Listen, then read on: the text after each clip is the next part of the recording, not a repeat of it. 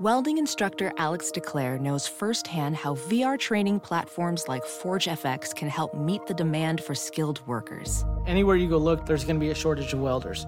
VR training can help welding students learn the skills they need to begin and advance in their career. The beauty of virtual reality is it simulates that exact muscle memory that they need. Explore more stories like Alex's at meta.com/metaverseimpact.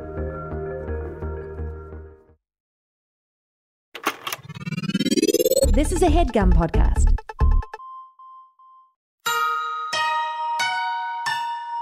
This is Emily, Henley, and Sammy, and you're listening to Too Scary, Didn't Watch.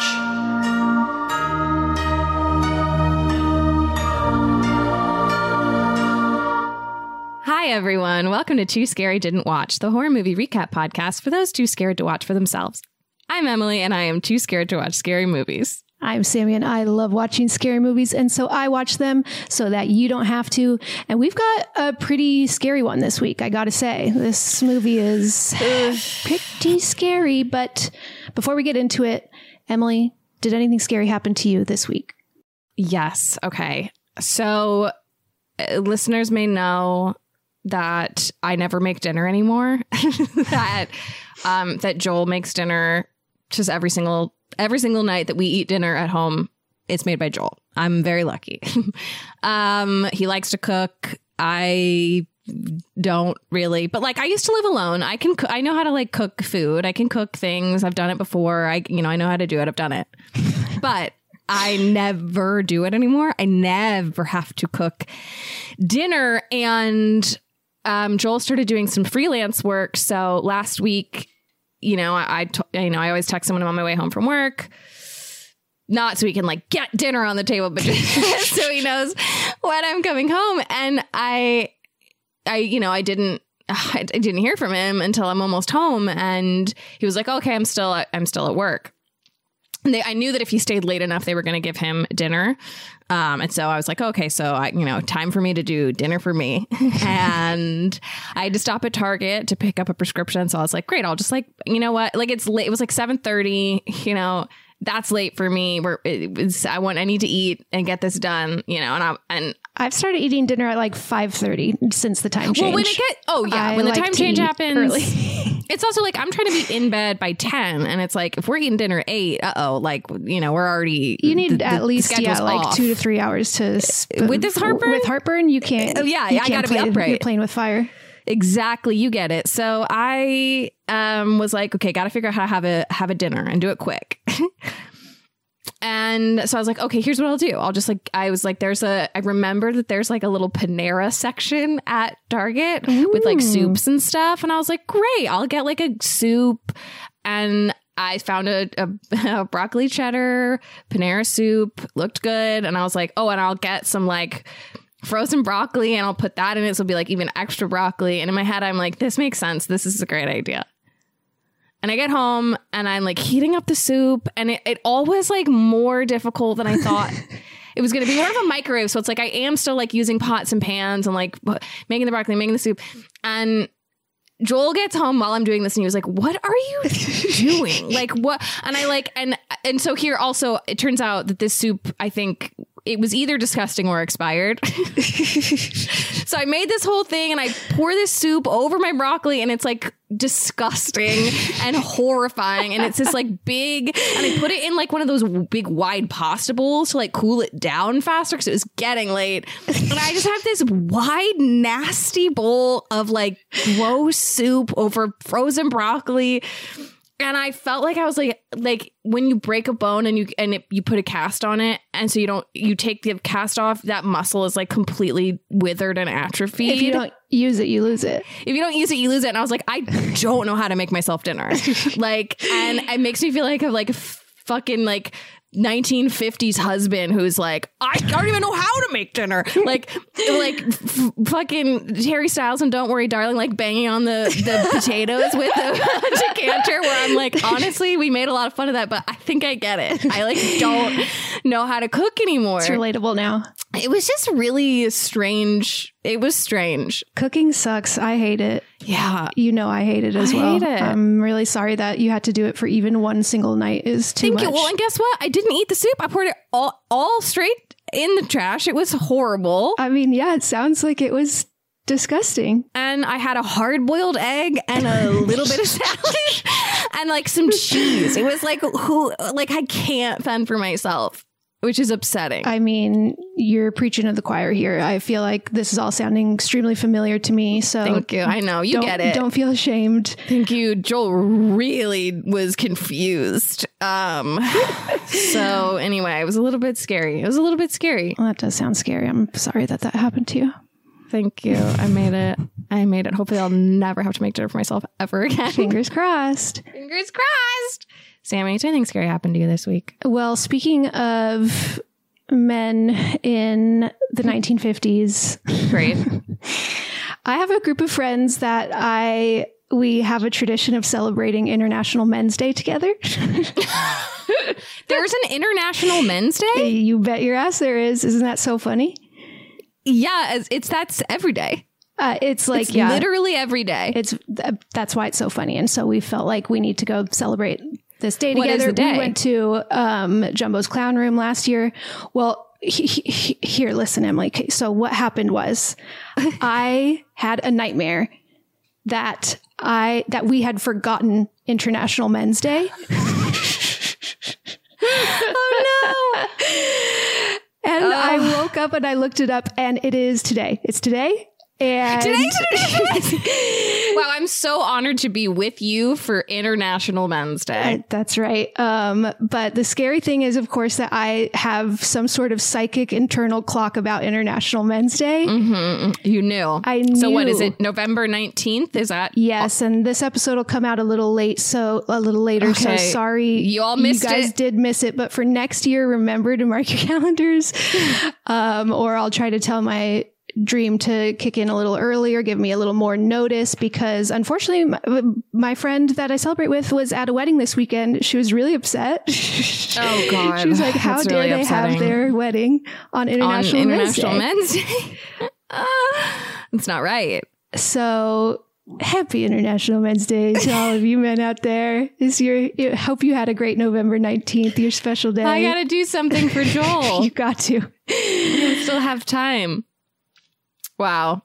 Yeah, so that was pretty scary, but also very funny. I really, really laughed when I saw that it was this weekend. I was like, well, your brain knew. That's what I've been thinking about, I guess, in my subconscious. Very cool stuff. It is the holiday season, you know? It's the holiday season, and I knew. Yep. And you knew. My favorite holiday was coming up. Oh, boy. Oh, my God. Okay, well, should we talk about this week's movie? I guess so. Oh my gosh. This week we are going to be talking about Terrified.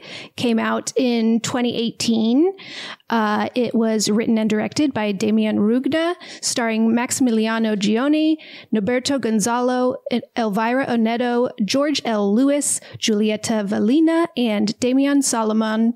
And it is streaming on Shudder.com. And we have a couple guests with us today. One of them is a man. That's me. Happy International Men's Day. Thank you so much. I did, have to pause all my festivities to join you. But, Huge. I made an exception for today. Told the boys to just wait. Boys gotta wait. We'll get back to the cigar chomping soon. I was going to say, what kind of festivities is that? Like backyard wrestling? Fart competitions? Lots of cigars. LAN party. Yep. LAN party. Sure. Yeah, sure.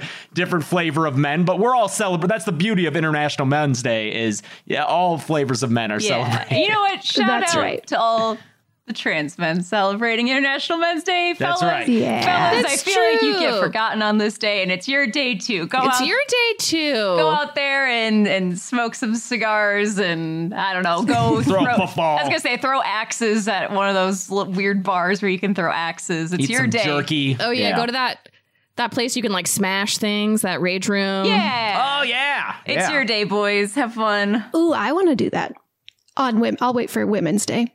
Yeah, wait, we gotta wait. you gotta wait. Today's All right, not for you. Today. James and Chelsea of Dead Meat, thank you guys for joining us. We are so happy to have you.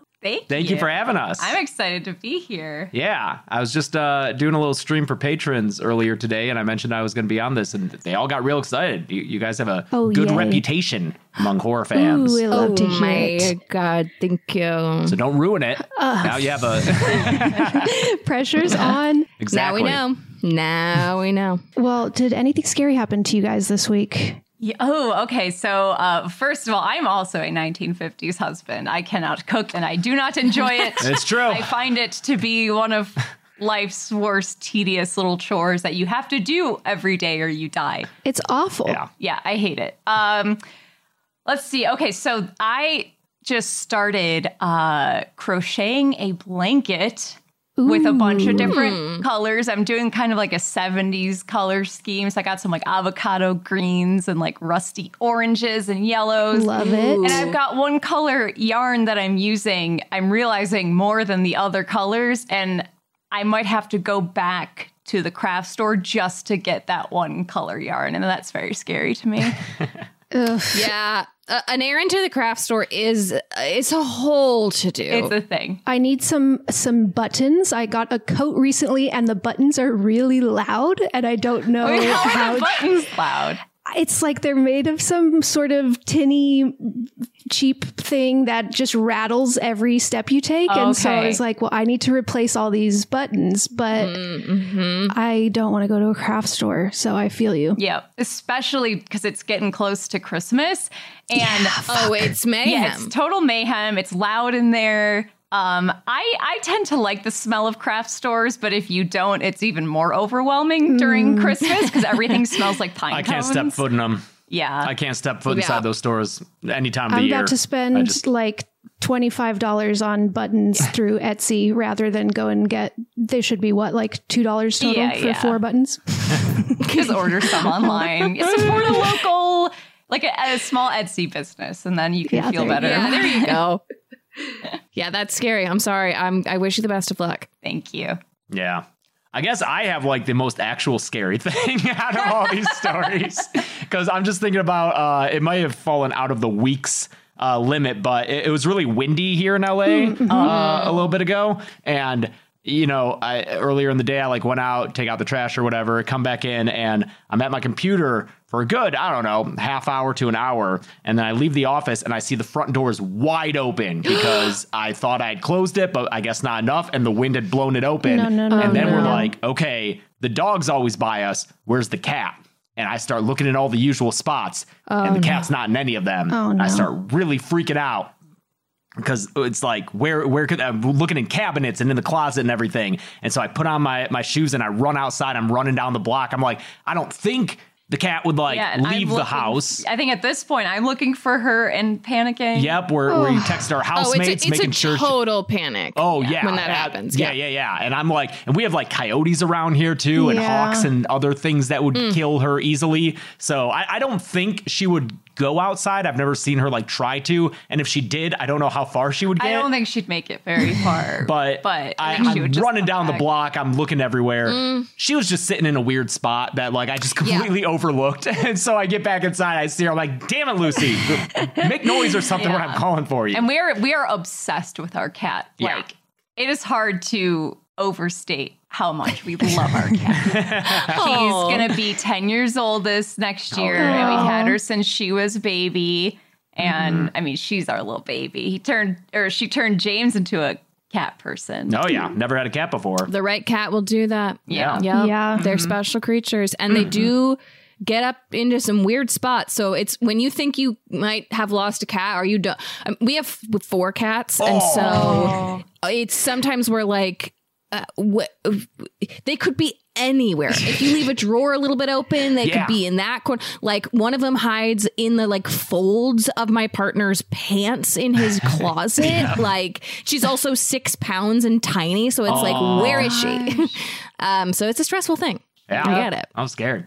Glad everybody was okay. One of my cats, I have 2 cats that got out in the last place that I lived, they like popped a screen out, and I had that like same. That's a nightmare of mine. I know. I was so panicked. I never leave windows open. Like we even just got screens installed at our house, but I don't like leaving them open if we're not in the room. Yeah. I don't trust her. Yeah, and probably shouldn't, because my boys popped it right out, and I think it had been a while, but I went outside and found one of them, his name is Bunk, was just sitting frozen in terror, like exactly outside of the window. It's like I took a photo of him. It's so funny. I'll try to remember to show everybody. Like he got out and then didn't plan this far ahead. Yeah, Didn't he go was just anywhere. like so overwhelmed that he just froze, and I had to like come and pick him up. Oh my God, that for them it'd be like punching a hole to the other side of the universe. Like they like what? That cat just left Plato's cave and did not Yes, know what to do. 100%. Yeah, I mean, I'd be fucking scared too. Yeah. But all the kitties are okay. Yeah. Phew. Phew. Scare averted. Okay, well, speaking of scary stuff, how do you guys, well, I know how you feel about horror movies, but tell me a bit about your history with horror movies, your journey. Yeah, I mean, I've been a horror fan my entire life. I can't remember a time when I wasn't into them, thanks to being brought. Like, my parents don't like scary movies, but I did watch Night of the Living Dead as a kid. They like that That's one. a classic. It is, yeah. And then I just Scream is a formative memory for me. Yep. Being too scared of it, and then coming back a few years later and being like, yes, I can watch you now. And then I think by the time I was 10, my mom had come into the local video store with me and wrote a note and was like, he can rent whatever horror movies he wants on his own. I was like, thanks, Mom. So I'd ride my bike up to the video castle, rent all the horror movies I could, bring them back, and with my 2 VCR system, make bootlegs onto blank VHSs.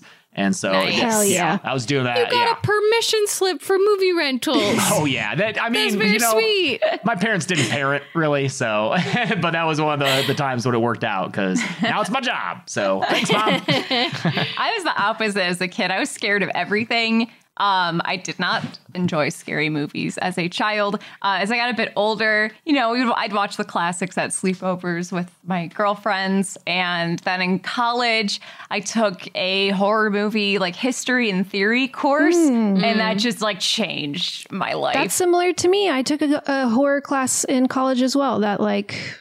Really? Wait, where'd you go to college? It was San Francisco State. And this was just a weekend film class where we just like watched horror movies for the whole first day and then had to write a paper on it the second day. But that was, my first kind of like, ooh, I really like this.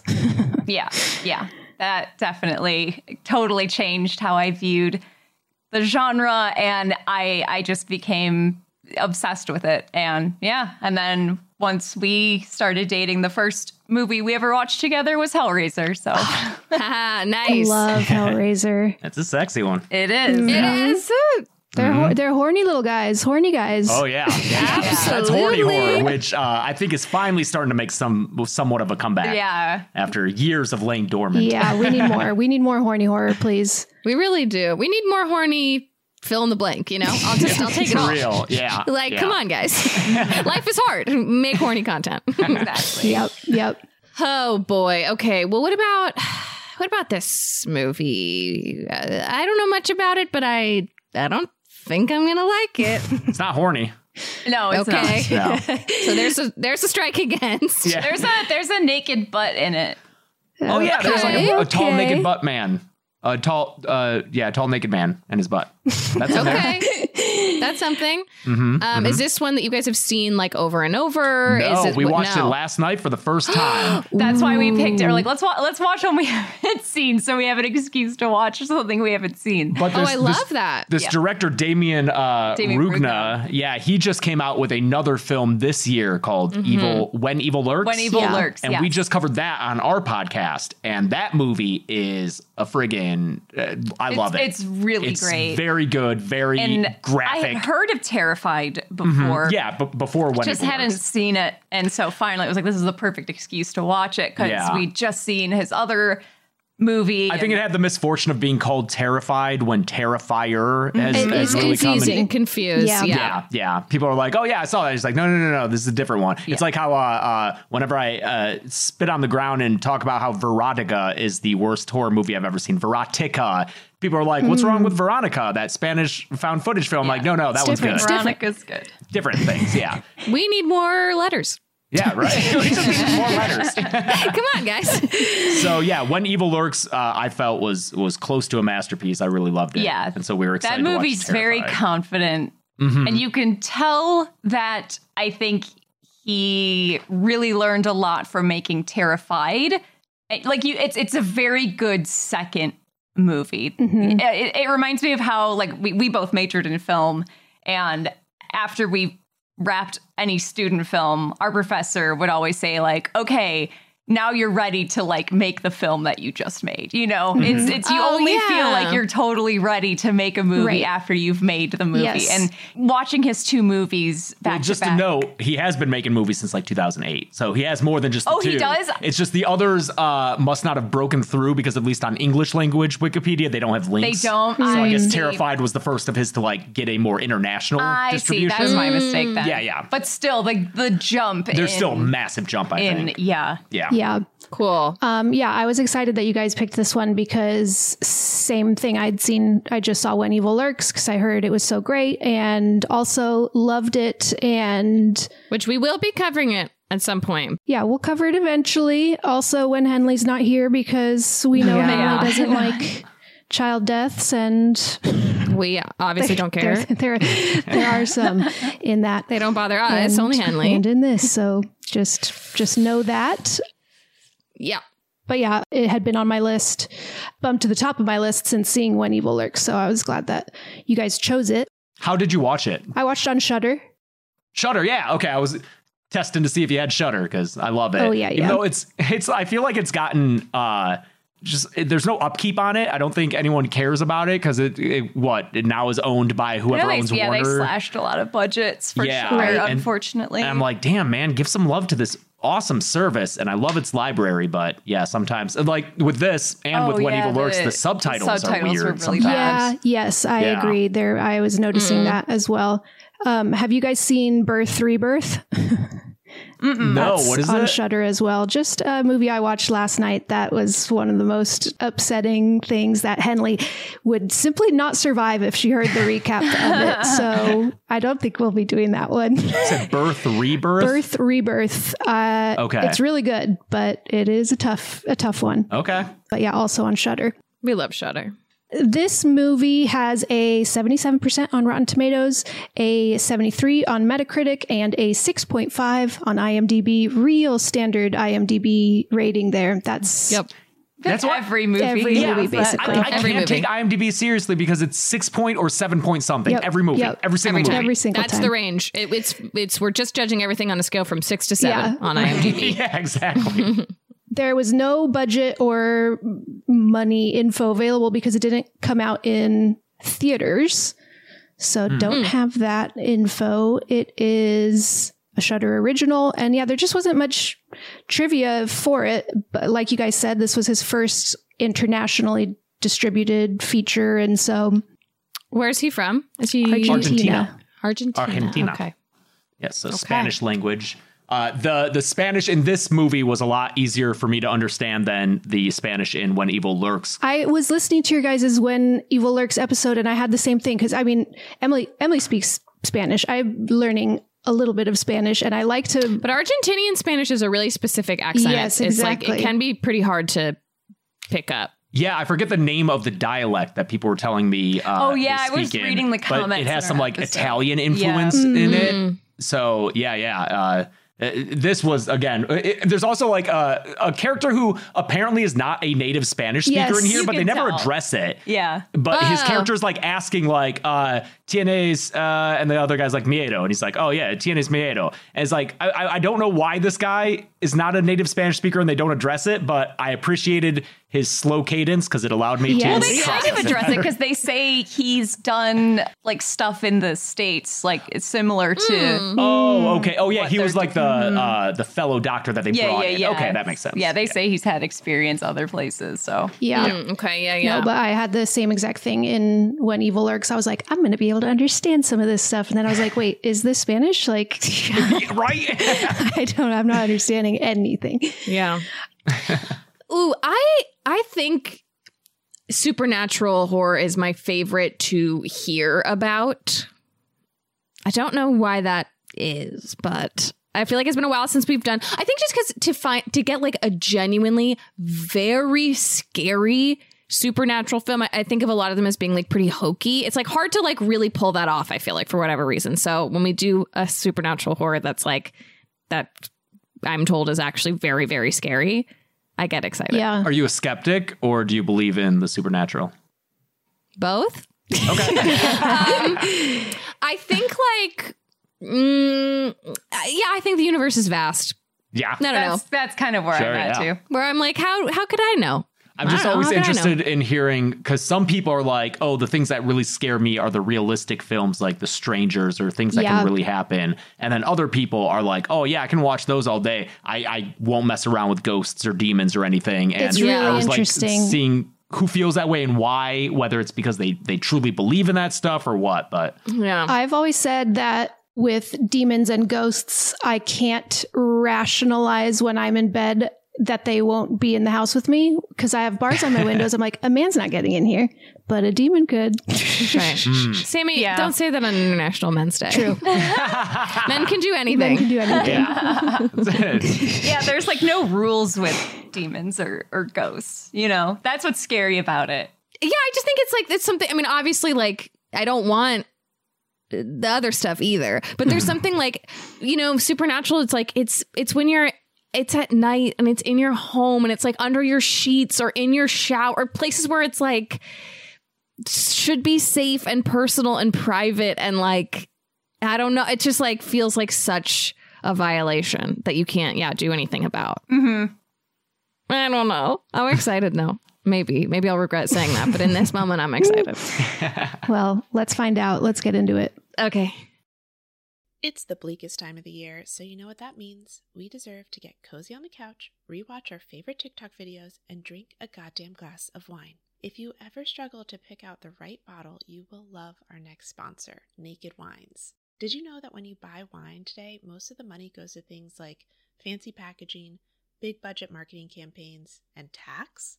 That is crazy. Naked Wines is a subscription service that seamlessly connects you to the finest independent winemakers on the planet. So you get a box of the market's best quality wines, however often you'd like, for a fraction of the price. And hold on to your butts, you guys, because the deal they have for you is insane. Just wait. So how do they do it? Naked Wines connects winemakers and wine drinkers directly, allowing for vineyard-to-door delivery at up to 60% off what you would normally pay in a store. By cutting out the traditional retail middleman costs and markups, winemakers can pass those savings on to you without skimping on quality. I can't stop talking about Naked Wines. I love that their quiz matches you with bottles that you love, and each shipment includes wines they recommend based on your previous ratings. I'm currently loving their organic options, especially the Chris Condo's Cabernet from Mendocino County, and they've been around for 10 years, and they fund over 90 independent winemakers. So with no commitments or membership fees, you can enjoy Naked Wines hassle-free. And the best part, every bottle is a passion project from an independent winemaker, so you're literally making an independent winemaker's dream come true.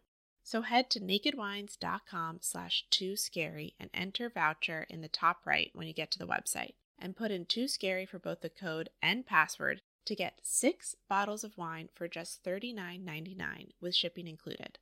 That's $100 off and less than $7 per bottle. So that's nakedwines.com/2scary and use the code and password 2scary and grab 6 bottles for just $39.99. One last time, that's nakedwines.com/2scary, code and password 2scary for $100 off your first 6 bottles. We all come home after a long day of work, and what's the first thing we do? We take off our bras. because they are uncomfortable and constricting, and we're just ready to get out of them by the end of the day. Well, what if I told you that Skims has changed all that? Skims has done the impossible and created an underwire bra that I actually forget that I'm wearing. I didn't think anybody could do it. You guys obviously know how much I love Skims. I have tried many of their other products. I've never been disappointed, but I just don't normally love an underwire bra. I prefer a bralette, but I've loved everything else I've gotten so much that I thought, you know what? Why not try an underwire bra from Skims? Let's just see. And they did it. They did it, folks. They created my favorite underwire bra I've ever worn. I have the weightless scoop bra. It has this nice like mesh material that's supportive and comfortable, breathable, but still very sexy. And yeah, like I said, I do genuinely forget that I'm wearing it, and that is very rare. I'm a broken record over here. I love Skims. I'm sorry. That's just the cold hard truth. I will shout it from the rooftops because I want everybody to know. I want everybody to share in my joy and my comfort. So shop Skims bras at skims.com, now available in 62 sizes, 30A to 46H, plus get free shipping on orders over $75. And if you haven't yet, be sure to let them know that we sent you. After you place your order, select podcast in the survey and select our show in the drop-down menu that follows. As a professional welder, Shayna Ford uses Forge FX to practice over and over, which helps her improve her skills. The more muscle memory that you have, the smoother your weld is. Learn more at meta.com/metaverse impact. Ready to elevate your home? Picture this: central heating, a cozy fireplace, or your dream walk-in closet. Build a backyard oasis, go green with solar panels, or start a business. It's all possible with Figure's home equity line of credit. Unlock up to $400,000. Apply online in 5 minutes. Funding in as little as 5 days. Head to Figure.com and transform your home. Figure Lending LLC, DBA Figure, Equal Opportunity Lender, NMLS 1717824. Terms and conditions apply. Visit Figure.com for more information. For licensing information, go to www.nmlsconsumeraccess.org. So we're in Buenos Aires, and there's a woman named Clara doing dishes, and there's some noises coming from the drain in the sink, and there's the bubbles from the soap kind of bubbling up, and it almost looks like something within the drain is breathing. The bubble is moving like a breath with it's very creepy. It's an audio jump scare here when she turns the faucet on. That Chelsea made me jump. Yeah. It's like we're off to a great start. Her turning on the sink made me jump. Oh yeah, I jumped a lot in this movie. A lot of great jump scares. It's very unsettling, and her husband comes home, and she couldn't cook dinner. Just like us. Relatable. Because she said she hears voices in the kitchen. Well, that's what I'm going to say next time. Yeah. There you go. There's your excuse. Cook. There's voices in the kitchen. Her husband's name is Juan, and he says, maybe it's Walter, our neighbor. He's been fixing his house up lately. It's been kind of noisy. She says, I know what I heard. It was voices. He says, okay, what were they saying? She says, they said they were going to kill me. Title, Terrified. Yeah. They have a weird, we see kind of a weird slice of a conversation in this, because he also mentions, hey, remember that dog we ran over today? It came back. Apparently it's fine. Like, it's alive. So that's good news. And it's like, whoa. Like, wait, what? Rewind a tiny bit. And I don't know, even because I forgot about that line, and you bring it up now, and even after seeing the rest of the movie, I don't know if it. I mean, it's relevant because that's kind of what happens with the beings kid in this movie, and weirdly in When Evil Lurks too. It's a similar kind of thing. There are similarities. Yeah. So now we cut to it's the early morning, like 5 a.m. Clara is waking up to use the bathroom. Juan hears a banging on their wall and bangs back, thinking it's Walter. Like, keep it down. It's too early for you to be fixing stuff. I share walls with 3 neighbors, and there's like constant banging, like from the ceiling and one on the side and one on the front. And so it's basically constant, and I did not like this. So it was just like a 4D experience for me. Do you also go outside in your underwear to yell through the intercom at your neighbor like Juan does here? I sure do not. I just cower in fear and anger. So yeah, Juan goes out and he's buzzing the little call box to Walter, telling him like, shut up, stop banging. The banging is continuing, and he goes back into his house and he passes the bathroom where his wife is now taking a shower, it sounds like. And he's like, yeah, I told him to be quiet, but he's so annoying. And then he hears more banging and realizes it's coming from the bathroom. It's like the way the sound is, the direction it's coming from confuses him. He turns back and he calls out to her, Clara, are you making the banging noises? And he peeks into that bathroom around the corner, and we see bloody handprints and marks all over the walls. And he takes a further step in, and we see Clara's body just being flung side to side in the shower. She's floating. Oh my God. Yeah, she's floating. And it's great. It almost looks like an invisible being maybe has her by the neck, and it's just hitting her back and forth across the shower. And this Holy body, shit. it's got to be a practical body, because this I thing think looks like so. a crash test dummy full of strawberry jelly, and it is just slammed over and over into this bathroom tile wall, and just like, oh, it's gross. Yeah. And from having seen 2 of his movies, Damien Marugna does not cut away from stuff. No. Like, you're going to see everything. You are watching those impacts over and over. He is not about I'm going to let you imagine it. No, he's showing you everything, and he does it so well is what makes him so impressive, because often it can feel almost like a weird letdown if you actually see what's happening.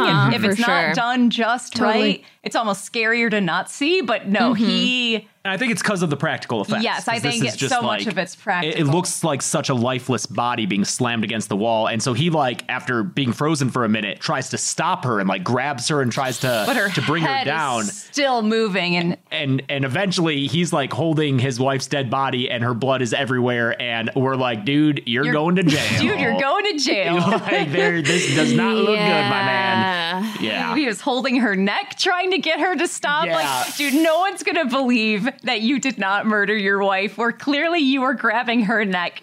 And it's like, no, you don't understand. A demon was slamming her head against the wall, and I was just trying to make it stop. Classic. Brutal.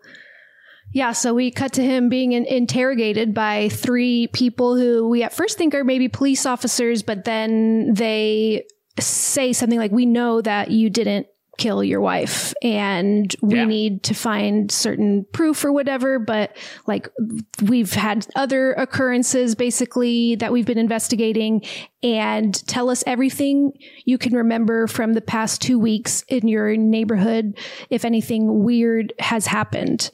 Yeah, they're kind of Ghostbusters. Yeah. A little bit. No, Demon Busters. Demon Busters. Is it a demon? Are they ghosts? Are they demons? I don't know. That's the thing is this, it's a little... I'm a lot less clear on what the supernatural stuff is in this movie versus like When Evil Lurks.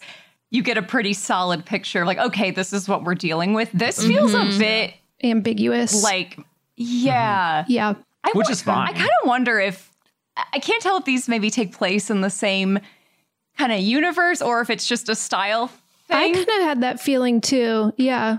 Specifically because of there's some like kind of ghost either detection or hunting tools that the one woman uses that look very similar to something in When Evil Lurks. Yeah. I noticed that as well. But yeah, so Juan says he's thinking back to strange things that have been occurring, and he does say, well, there was an accident outside of my house, and my neighbor Walter was very upset. He was remodeling his house at strange hours of the day. And then now we're flashing back to Walter in the past, and he's looking exhausted and stressed. He's at work, and he's calling a specialist for help, Dr. Albrecht, and he's trying to get an appointment with her. The receptionist is saying like, she can't see you. She can't see you. And he's certain she's the only one who's going to be able to help him. He's spoken to other specialists. and they've all given him this number, but Dr. Albrecht is not taking his call. So he goes home. He goes to bed in his jeans. Absolutely insane. I'm sorry. Did any weird activity in the last 2 weeks? Yeah, sleeping in jeans. Yeah, sleeping in my outside clothes, which are jeans, in my twin bed. Twin size. You know what? The twin bed threw me. I know, lots of small beds in this movie, but I will admit that in high school, I would just go to sleep in my jeans and outside clothes, man. I would just pass out. I also, though, slept on a mattress on the floor in the basement, so that was kind of weird. Sure. That does feel like a very teen boy thing, though. You're like, you're barely keeping it together. Exactly. And Walter is not a teen boy. He's a grown-ass man, so he should maybe know a little better, but... And what the actor who plays Walter, I believe, is one of the brothers in When Evil Lurks. Yeah. Well, that's fun. Yes, he's Jaime. Yeah, he is. I feel like he is hot. He looks like Scoot McNairy to me. Oh, you've told me about this actor. Strong eyebrows. Oh, yeah? Yeah. Yeah, I like him. Get into those bed jeans. Bed jeans. So he's... Yeah, I mean, looks like he's not doing well. He seems very scared in his home. He's in his bed, in his twin bed with his jeans on, and he's peeking under the bed. He's like looking, lifting the blankets up to look under. Nothing seems like it's there. He keeps the blanket up as he gets up to go brush his teeth. And we see from the POV of under the bed, something pulls the blanket back down. Yeah, there's a great shot of him in bed. He leans over and looks under the bed and there's nothing. And then the camera starts to tilt back up with him as he's coming back up to the bed. Something under the bed just kind of rolls into the light just as the camera's like moving past it. It's wonderful. Very creepy. That's classic though. Like he doesn't realize he's kind of technically sharing a bed with someone else, but they are like any couple in that they fight over who gets more of the blanket. Yes, That's true. Yes, there is a little push and pull happening here. Specifically, his bed is being pushed around in the night. He comes back after brushing his teeth and his bed seems like it's moved a little bit and he moves it back and then he's in it and it's moving on its own and he's like, something's definitely here with me. He hides under the blankets. We see a shadow of a hand reaching for him. It's very scary. And we cut away. We see him waking up the next morning, hearing some banging. All of his furniture has moved around in the night. It's like basically all been pushed to the center of the room, like around his bed.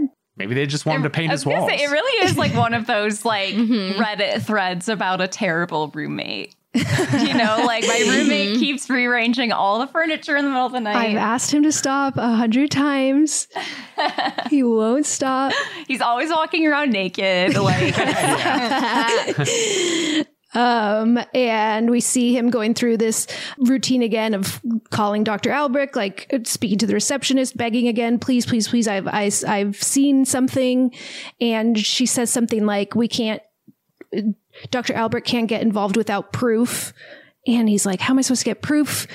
And so he goes and he buys a camcorder and he's going to videotape himself sleeping. Classic. Yeah. We love it. That's paranormal activity. That's always an exciting horror movie trope is I'm going to film myself while I'm sleeping and see what scary stuff happens. So scary. Gets me every fucking time. So scary. Oh my God. It's so tragic that he can't get a hold of this like doctor. I don't know what else to call her. She's a ghost doctor. Yeah. But it kind of, again, I think Damien Rugna is really interested in like bureaucracy and the frustration of trying to get help from the one person or entity that you know can help you and getting stuck in like a phone tree or, customer service that sucks or just government that doesn't care. Like, totally. And obviously, like, she's not a fraud or a disbeliever because she's one of the doctors who... She shows up later. Yeah, she's one of the three who visited Juan in But it's too jail. late for Walter. Yeah. So maybe she's visiting Juan because it was like, oh, I didn't respond in time to help Walter. But yeah, because he sets it up to record him sleeping. And I think he goes to sleep and then wakes up and it's on the ground. Yep. And he's like, oh, something knocked over this camera. Let me see maybe if there's some evidence of it. And he starts reviewing the footage, and it's a tall, naked guy like standing next to his bed looking at him sleeping, which is always what you want to see when you record yourself sleeping. Dick is eye level. Yeah, he's basically getting teabagged by a demon. And then this thing like turns around and walks into his wardrobe, and that's what knocks the camera over. So he's like, he just looks up and is looking at his wardrobe, and it's closed doors. And he goes to get a gun, and he is slowly approaching the wardrobe, opens it, it's empty. He moves all the clothes around, looks if anything's hiding in the back. It's empty. So he goes back to the camera and he's looking at it and he's reviewing the footage some more. He like rewinds and goes back to see the freaky guy crawling out from underneath the bed to watch him. It's really gross. And as he's watching this, we see now the wardrobe doors opening again. That guy coming out, and he notices it through the reflection on the gun. I think he like sees the movement behind him, but it's too late. And the creature thing, it's like human-ish, but it's like Lurch. It's like a naked Lurch. Yeah. And it reaches the gun before him, and we cut away and we don't see what happens there, but it doesn't seem good. No. No. Next is when it's the little kid outside, right? And some little kid's playing soccer, as you do, and kicks the ball into Walter's yard and goes to get the ball and also drink from the hose, because hose water is the best tasting water. This is the last time we see Walter, because I think Walter's the one who's like, hey, get out of my yard. You don't really see him. You like see him through the cracks of his blinds, because he's like, hey, quit drinking my good hose water, kid. That's mine. Get out of here. And the kid he's like, all right, I'm sorry. And he backs up into the street. And it's that clip from the trailer. That kid just gets mowed down by a bus, man. He gets Final Destination right there. Yeah. Game over for that little kid. And something I thought was funny is the bus driver flees the scene. Did you guys? Bus driver gets out and just notice that? I think he's still running. I didn't notice the bus driver running. He got out and he started heading for Brazil, I guess. He's out of there. But the rest of it's a small little neighborhood. The rest of the residents are coming out of their homes and seeing the dead boy laying in the street, and Juan and what's her name? Clara? I forgot. Clara. Oh yeah, Clara. Yeah, they instantly know whose kid it is, so they start yelling for the mom. Right across the street, neighbors. Oh God, Alicia, is that the mom? Yeah. So then we see the mother in mourning, probably. I think after the funeral, everyone's wearing black. She looks completely devastated and kind of catatonic, almost like she's being led to her home. And we see Juan and Clara comforting her. Then we cut to a character named Yano. He gets a phone call in the middle of the night from someone named Funes. And we recognize Yano as one of the three people that was interviewing Juan in the earlier scene. So this is, still before that in time, but he wakes up to this phone call and Funes says, you need to see this. Something is happening that I feel like I can't explain, type of thing. And I know you're the kind of person that would maybe be able to explain what's happening. Yeah, because when he gets there, he's like, nothing scares you, right? And I was like, I guess not. Let's see. What do you got? Funes is like a local sheriff, right? Like he's a cop. I think, Captain, I think was his rank, Captain Funes. Okay. And he's like 2 weeks from retirement. Classic. He just wants to get out of there. He's young to people. He says he has medical issues, right? I think so. A younger guy, but he's retiring. But he's at least doing this 15 years, because Hano was like, I've been working with Funes for 15 years. And Funes is a character who he always has his gun out. Like whenever anything supernatural happens in the movie, he pulls out his gun. He's like, I'm going to shoot this ghost. We'll see how that works out for him. They arrive at Alicia's house, and he kind of reveals that they have some sort of romantic history. He's cared about her in the past and is worried about her. And, we're going to see what's happening here because something is not right, and leads Yano to the dining room of this home and reminds him beforehand, her son died 5 days ago or something, and we had the funeral service. We buried him.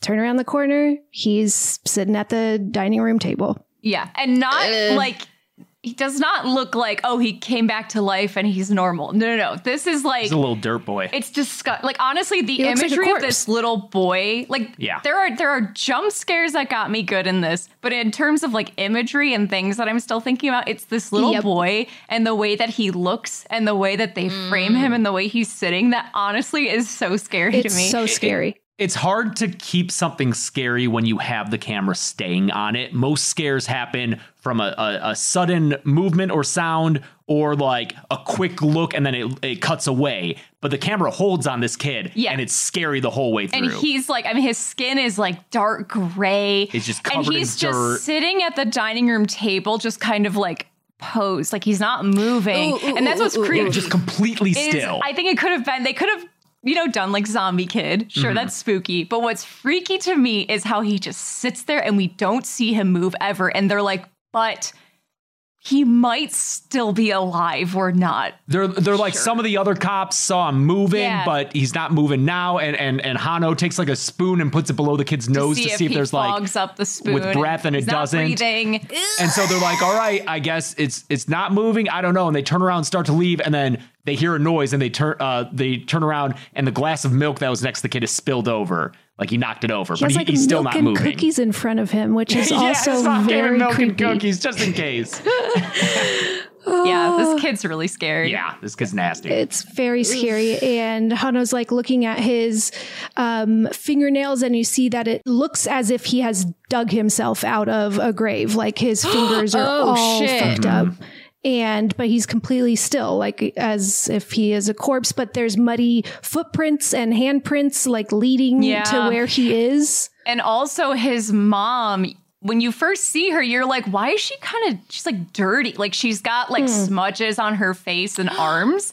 Oh, because she was hugging him. She would have been hugging him and kissing him. But they're not sure if she went and dug him up. Yeah, right. Exactly. That's the most reasonable explanation. So that's what they think. Yeah. This is just a literal corpse. Yeah. Yes. And that because I was when they were let's see if he's breathing. No, he's not. Okay, fine. I'm what does that answer for us? Maybe the mom, the bereaved mom. Yeah, and they think the other cops are maybe just imagining stuff or Got it. Okay. Yeah. So they just leave this kid sitting there for a while. Yeah. Because that other kid, is this one the other kid the neighbor kid?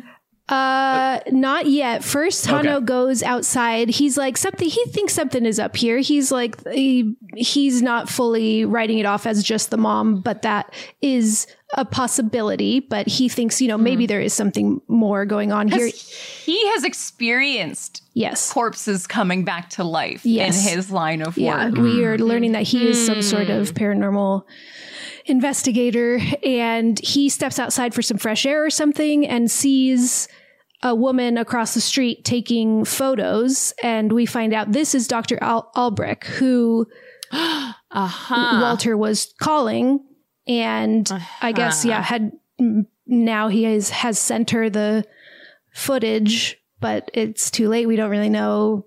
He seems like he's not there anymore. Because she's at his house taking pictures, right? Yes. But hasn't been let inside. But it's right across the street from Alicia's house. So Hano's oh, you think this is weird? Let me show you this. And takes her over to Alicia's house. And she notes that on the outside of the house, going up the wall and even on the ceiling of the porch cover are footprints and handprints from the kid. So I don't know what this kid was doing climbing up a wall or something, because that doesn't really get too explored, but he's a little creepy crawler. I feel like it's so much more effective though to just show him in his still state. Like, can you imagine if we had seen him crawling up around there? It would have been cheesy and dumb. Yeah, for sure. Him just standing there, sitting there still, and that's when this other kid is right. Yeah. When this other kid, like a neighbor kid, kicks a ball over there, or like his toys are in that backyard, so he goes and there. It sounds like these two kids were like best friends. I think there's a shot of the other kid after the first one, after he gets hit by a bus. I think we see this other kid like traumatized and having witnessed it, but he goes into this backyard to like collect his toys that are there, and he looks into the window and sees his friend's corpse sitting at the table, and obviously that's not going to register as a dead body to him. He's a kid, so he's like knocking on the window, and then this dead little kid corpse slowly turns and looks at his friend outside the window. It's pretty creepy. Yeah. And he gets spooked and like drops some stuff he was carrying. His backpack like and everything, and just runs away. Yeah. He screams and runs off, and Hanno and Dr. Albrecht hear that. They were like in the other room, and they come in and see like someone has been in here. The boy has moved. There's now more footprints. And so they're like, we got to move the body. And they put him in a big freezer in the backyard. When they just stick a potted plant on top. Just like in case. that'll be heavy Just enough. in case. Even though they think, or they know that this kid dug himself out of his own grave. I don't know why they think putting just kind of a heavy-ish plant on top of Yeah, it's like a Legend of Zelda like pot that yeah. up and put on top there. Hanno tells Funes to bury the kid back in the cemetery. Take him back to the cemetery and bury him in concrete. Cover With some it with concrete, concrete just in this case. time. Yeah, like get him turn him into a street. Get him in there good. Yeah. And now we cut back to Juan being interviewed by the three people after his wife dies. And basically now we're all up to speed at the same point. So this is like them saying, we know things have been happening in this neighborhood and we need your permission to investigate your house. And so if you can sign this paperwork, the three of us, it's Hanno, Albrecht, and another guy, Rosentalk. Yeah. And they are paranormal investigators, and they want to go stay in these houses where the incidents have occurred and investigate. And so he signs it. Sure, there's telling him, we can find proof, hopefully, that you didn't murder your wife. So I think he's in prison for murdering his wife. Yep. Yeah, that's where you'd be. Yeah. Makes a lot of sense. After this, the movie, it takes kind of an insidious turn where it's like paranormal investigators, like really There's even like a Lin and- Shaye kind of character. Yeah. Yes. Albrecht, yeah. So I didn't expect that. I kind of thought that we were going to keep exploring this neighborhood with different cases of the hauntings and stuff like that, and visiting these different characters. And I may have wanted that more because I didn't expect it to become this like investigation thing. I do think this is when the movie slows down a bit for me. Like I was feeling this kind of last third or whatever, like half first third. Yeah. Like it just, I don't know. I think it's a lot of we're waiting around for scary stuff to happen. Yeah, I kind of like it more when it's people in the dark who this stuff is happening to, as opposed to these three investigators who like know something's up and are trying to like scientifically find out how to do it. And I bet if I watched it again, knowing that that's where it goes, that I would maybe enjoy it more, or like I'd be expecting it more. But since I wasn't, I was like, oh, we're still doing this, like an hour in. It's hard when you start with a woman being like flung around her shower. It's like those are some high stakes to start off with. For sure. And there's no like protagonist in this movie, which is interesting. So like Juan, we kind of like leave behind in the jail, and Walter disappears. So it's like, oh, now we're watching these people. Okay, I guess so. I thought they were just going to be kind of off to the side. Yeah. So it is unconventional. But so, okay, they're now going to stay in these three homes. The three homes being Walter's, Juan's, and Alicia's, right? Yep. Yeah. Okay. they're basically taking one each. Funes is with Rosentalk, and I don't know who's in whose house. Doesn't really matter too much. I think Hano is in Alicia's. Yes, I think you're right. Oh yeah, because he's watching across the street through the Yep. Yeah, I know they're across the street. I don't know. Yeah, I don't even know how much it doesn't really matter totally too much. matters. But yeah, they're just split up in these houses. The three scenes of the crime. Yes, so to speak. The like shower floating body, the creepy kid, and the naked guy under the bed are the three different houses. Okay. Yeah. We see in the house that Rosentalk and Funes are in, there's something in the kitchen where all the silverware looks like it's magnetically being drawn up. It's like dangling from below a cabinet. Dude, I wish that I could store my silverware this way, because it's just like hanging. Just have it That's there. so dude, an earthquake? Are you kidding me? That would. But if the magnet's strong enough, then all you gotta do is like, oh, I need a fork, pluck, and just pluck it off there. I think I feel like those exist. Well, they do for knives at least. You know, I feel like the little knife bars. the magnet boards. Yeah, we have some of those. Yeah. But you're right. I feel like there is something a little scary about that also. Yeah. Well, I mean, this could happen. But a spoon could be okay. Yeah. Spoons can be good, not giant knives, which a giant knife goes right through Rosentalk. Yeah, he's like, hey, check this out, man. And then like the knife goes through his hand into the bottom of the cupboard that's above it. Ooh. And then he's like, yo, do you hear that sucking noise? Something's sucking my blood. And sure enough, the blood from his hand is going up into the cupboard. Yeah, there's something in there. And you just hear the slurping. And Rosentalk is seeming very chill about this for having just been stabbed in the hand and something's drinking his blood. There's maybe like a covered gremlin in here. I don't know what he thinks is going on, but he's really excited. He's excited by it. And he's saying to Funes, I think this might be the nest, or he's maybe calling Dr. Albrecht, and to Funes takes out a gun. Funes is like, well, that sounds really bad, and I don't know why you're so stoked on this. They tend to his hand and wrap it up and realize through this that whatever these things are like blood. And so he tells Funes to go clean up the blood from him being stabbed in the hand. There's like blood splatter around the kitchen. And so Funes goes in to mop some of that up. And they never see what was in the cupboard. He opens the drawer and like nothing's there. I don't know if it just ran away or what, but yeah, because I was excited to see what was going on, but we don't get to see. Funes is freaking out. He says, "I'm terrified." Name of the movie. Yep, he says it. I know. We both pointed. We're like, he said it. He said the movie. He calls Hano and he's saying like, I got to get out of here. This isn't my, like, I can't do this. I have my health condition. Above my pay grade. Yeah, above my pay grade.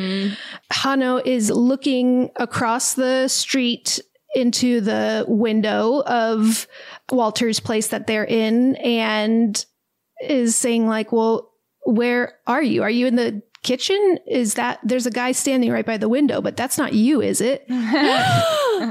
It's so great. You can describe it. It's like, is it the naked guy? Yes. It's like a big old pale. He's looking so he sees this window across the street and he's looking through one window pane and he's there. But then when he moves his head, he disappears. It's like one of those lenticular pictures, you know, where it like shifts.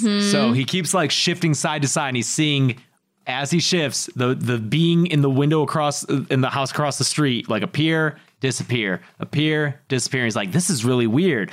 And then it's like disappeared and he moves and then it's right in front of him, like right in front. And I had my hand on your leg and I grabbed it so hard. I was like, James grabbing my leg scared me more than the movie. Yeah, that was the biggest scare for me. It was just a well-constructed scare. Me too. I flew out of my seat. There's another scare coming up that I liked even more. Ooh, okay. Yeah. So we cut away to now back to Rosentalk has discovered something that he wants to show Funes, who's still trying to get out of there, but for some reason is. I know he's like, I want to get out of here. But also, I guess I'll see what you have to say. Yeah. I think he just feels like a giant wimp because they're like, you don't have to be here if you don't want. And I think he just is too macho about it. Yeah. I mean, and also he has an emotional attachment to Alicia. True. That's true. Yeah. So Rosentalk lifts up, this is now Walter's bed that we know the naked man had been sleeping under, and he lifts up the blanket on the side of the bed, says, nothing under there, right? And Funes says, yeah, what do you mean? And he's like, it's about perspective. It's not empty. And he moves to the foot of the bed and lifts up the blanket there. And we see some nasty little feet like crawling away to try to hide back further under it's the like the bed. Grinch tiptoeing across the floor. It's Ew. it's very dirty feet. And there's a very light explanation of what is happening. Of it. Yeah. Rosentalk says, darkness, light, two realities sharing the same space and time. It's all about your perspective. Or no, it depends on the point of view.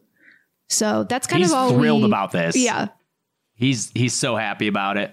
Yeah, that's about as much as they explain. I think Albrecht explains too, like reality is kind of like an orange, where like each slice is like a different kind of dimension. So we're just getting some overlapping dimensions, I think. But we don't really get any solid answers for what's going on. Which is probably for the best. I feel like sometimes that ruins it. Yeah, and doesn't he look under the bed? And so we have the feet near us and the legs going into the distance, and then from over there you see the head. Yeah, so he's in like impossible positions. And then he like charges out from even closer. Yeah, it's very hard to describe because it's all very like, it's like MC Escher made a person, stuffed him under the bed. It's bizarre. Yeah. And so Funes freaks out, runs out of there. It seems like he's maybe having a heart attack. We're getting like this sound design of his heart beating way too fast. He's breathing really heavily. It's not looking good. And he's running to the house where Hanno is. And he goes in there, and Hanno is nowhere to be seen. He's calling out for him, looking around, and we hear something in a cabinet. Is this around when we finally realize that Funes is deaf in at least one ear? Because he takes out his hearing aid. I don't know why he takes it out. I was a bit confused here as to why he decides to remove it at this moment. He might have fallen. It might have fallen off. Okay. But I can't remember for sure. Closer to this cabinet. And then he sees, the cabinet's kind of like moving, like someone's knocking on the inside. And he just starts ripping it apart, and he kind of sees like Hanno's head. What is he? He's basically yelling at him to get him out of it. Yeah, he's like, get me out of here. He says there's glass splinters in my eyes. Yeah. And you see his eyes are bleeding. Yeah. Oh. It's real gross. But he had, Funes had opened the front of the cabinet first, and it was empty, and had just like heard more noises, and so had to rip off the side paneling. So we're seeing again this like, it's not visible from one way, but it is from the other way, with kind of no real reason as to why that is. But it is creepy. He goes to tell Albrecht about what he saw, and she's like, yeah, but you can't really trust what you see here, because like I'm looking into this crack in the wall and I'm seeing Walter over there. Yep. And there's like a crack in the wall, and she's like, Walter, what are you doing in there? That guy who was calling her, he's like, and he's distant inside the wall. I forget if he's like what positioning he's in, but it doesn't look like he's going to be coming out. And she's just like, she like props up a chair and is like sitting there just staring at this crack in the way wall. Too casually in front of this huge crack in the wall with like entities in it. Yeah, and then as she's talking to Funes, this very long arm reaches out of that crack in the wall with really long fingers, and it grabs her head and just breaks her neck. Yeah. That's another jump She's scare. like, it's just so funny because she's like, what you see tonight probably isn't real. And then her head gets cracked open by immediately gets her neck cracked. Yeah. And then, I think Funes is kind of like crawling away from this thing, right? This is when like there's a lot happening at once. Yeah, he's crawling away. Oh, there's like a great shot when he's crawling away, where we see the like long, skinny, naked guy, presumably crawling out of the wall, or maybe Walter, I don't know. But one of the little entities crawling out of the hole in the wall where Dr. Albrecht was. And the camera pans around and he's again like possibly having a heart attack. It's we hear the sound design, I think, is factoring in his hearing aid and falling out and him also having a heart attack. So it just is like really intense. And as the camera pans to the side of him, the thing disappears and you can't like see it from that angle. And then the camera pans back up and you see it just like crawling closer and closer to him. Oh God, that's so scary. Yeah. Is this when he makes out of the house and drives away? Well, real fast. First, what happened to Rosenstock? Because Hano was in the cabinet and Albrecht got her neck broken. What happened to Rosenstock? There's like a very brief shot of Rosenstock in Walter's room still and the cabinet opening behind him. Yes, you're right. But we don't see what happens. So it's implied that like the big, tall, naked guy got him. Yeah. Because Funes goes outside and doesn't he see Alicia there with a car? Or and she's like, he's like, I gotta get out of here. And she just walks to her car and is like, get in. Yeah. And he starts to get in. This is my favorite scare in this whole movie is when he's in the car and we're seeing out the window. Oh, wait, no. He doesn't get in this car. Because remember, that's right. He sees in the back seat of her car. It's the kid. His little dirt corpse boy. You're right. Okay, this is a different And he's like, I'm not going to carpool with that. I'm not getting in this thing. And Alicia's like, all right. She's yelling at him. She's like, you poured concrete on my son. Why would you do that? How would you do this? You made everyone think I was crazy. And she clearly this time did go and dig up her son and is now, driving around with him. You stay away from me and my son. Never talk to me or my weird corpse son ever again. Oh my God. But then, then Funes gets into, I guess, probably his car and your favorite scare. And this is the scare that I fucking love. So he's in his car and we're seeing out of his window and we're seeing kind of a house in the background and we see like a figure running at the car and it's hard to tell what it is at first, but it's Albrecht and I don't know how to describe it. She is literally, let me just demonstrate. For this podcast, yes. Yeah. This is all for me. Yeah. She's literally like, that's her head, but her body is facing forward, right? Yeah, it's like a twisted back bend. Bent over kind of backwards and is running at the car, and it's so just creepy. Like runs into the window. It reminded me of that scare in Smile. Yes, it reminded me of Smile. The trailer spoiled. Yeah. But it's a great scare because unlike Smile, where it's like a jump scare, here you see it come from the background. It's still really scary. Yeah, I love it. And so obviously he gets out of there. She's screaming at him, you still have time. We're being tortured. Yeah. Horrifying. Yeah. So then that's when he gets gasoline, right? He comes back. Doesn't he get like a bunch of gasoline? And he's like, I'm just going to burn this shit down. Just burn it down. Yeah. Hey, I mean, why not try? Yeah. And he burns it down and it kind of cuts away and we go back to Juan now in presumably present day with new police officers there. Right. Like how is the investigation going? Did you guys prove I didn't kill my wife? Meanwhile, his entire block is burnt down and things are bad. Yeah. The three people that you were there with, one of them is like a gray corpse with glass sticking out of his eyes and the other lady's bent in half back. Well, like it's not good, dude. Sorry. Yeah, you're in jail forever, probably. He does say, shows him a picture of Funes and he's like, do you recognize this person? He is the person we suspect burnt down the block and we can't find him. So maybe he's the guy to blame. Maybe he murdered your wife. He's a fugitive. Obviously we know that's not true, but that's what all they have to go on is this guy who burnt the block down that's now missing, I guess. And as they're telling this to him, Juan is looking over their shoulders at someone or something that we're not seeing. And they notice this and kind of get confused. And Juan says, did you bring him? And points to a spot. Is that guy with you? Spot in the corner. We all look, there's nothing there.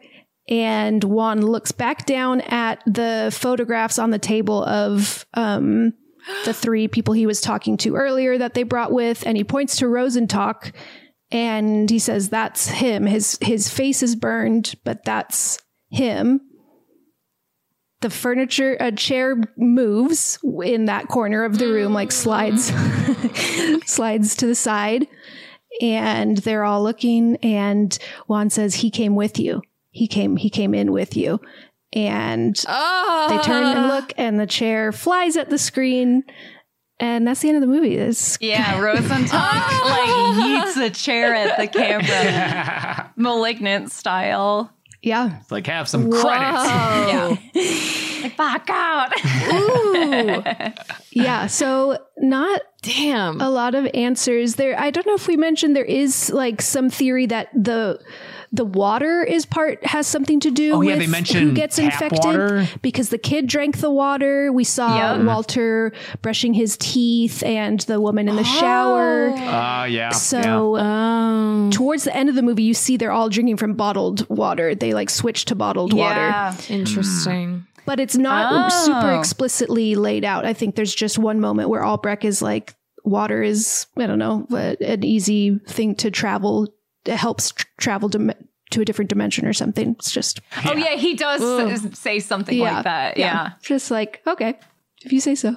I feel like, particularly when you mentioned like Insidious, I feel like the presence of experts makes you think, well, they'll get the upper hand at some point, right? Like they'll get fucked around with some there'll be some casualties maybe, but like eventually they'll come out of this. Right. Or like Poltergeist or something. Yeah. Right. Yeah. Or like The Conjuring, or like they, and so then to have it be like, nope, they just get tortured forever in another dimension. It's just like, that's so fucking scary. Yeah. And that's, again, like Damien Rugna, that's such like when Evil Lurks deals with the same thing, even when it's like, okay, finally we have some experts here who are doing something and they're going to save the day. No, it's still, it's just failure on all parts. I think he is very scared by the idea that you can't truly depend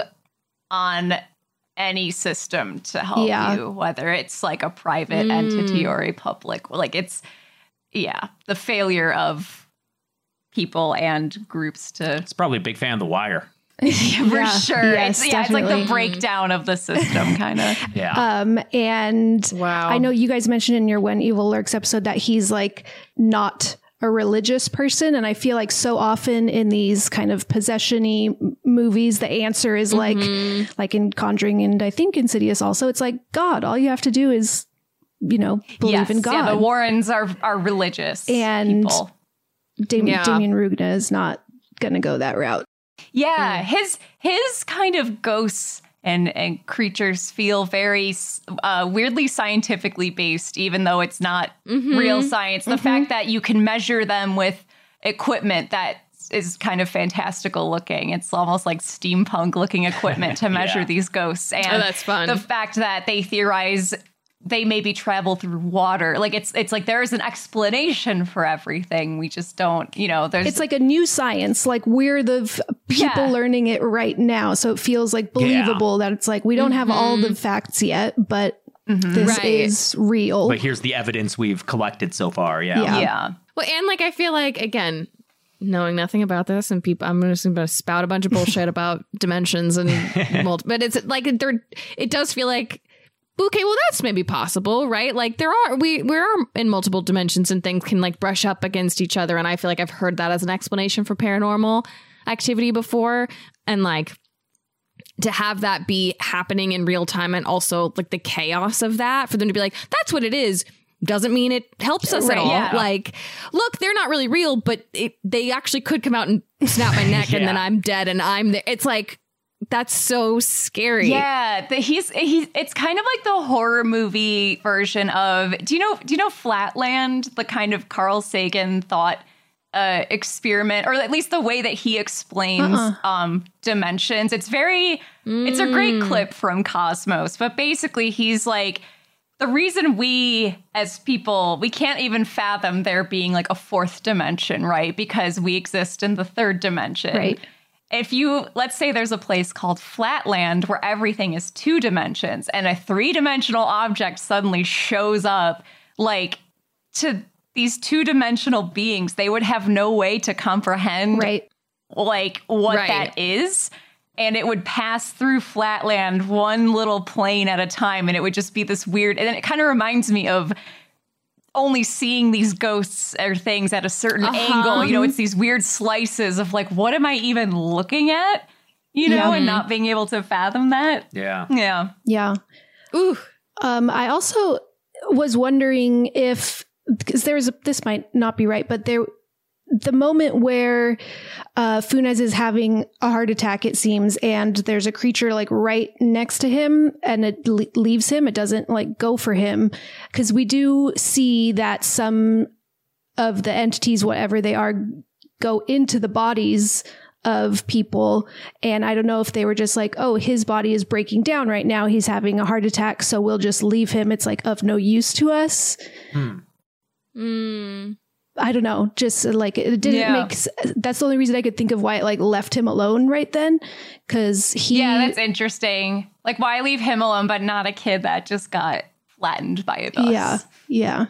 So I was a little surprised that he made it out of that one. It wasn't looking good.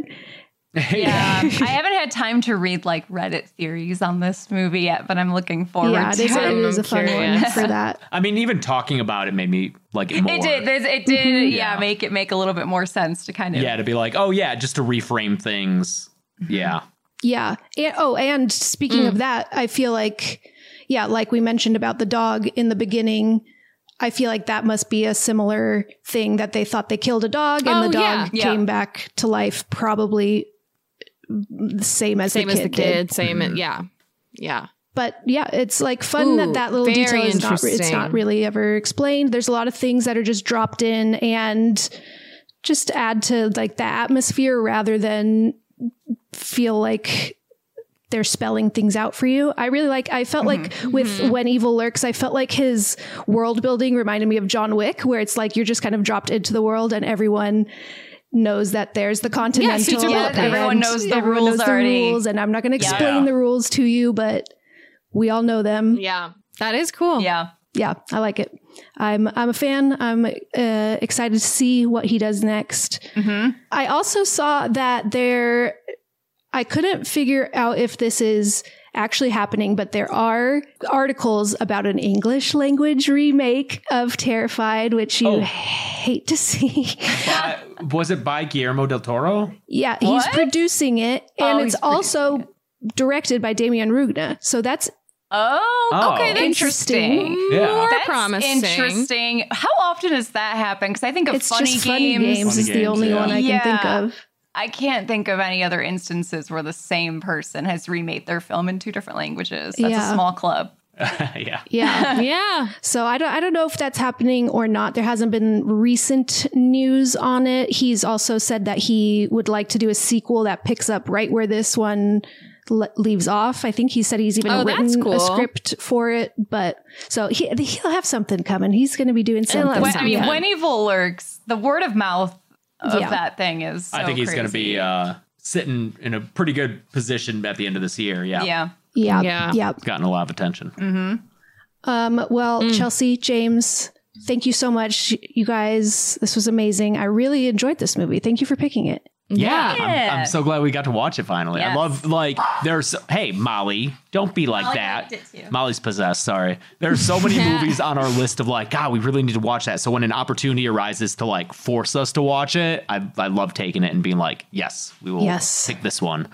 Hell yeah. Could you tell our listeners where they can find you and about Dead Meat and anything else you want to plug?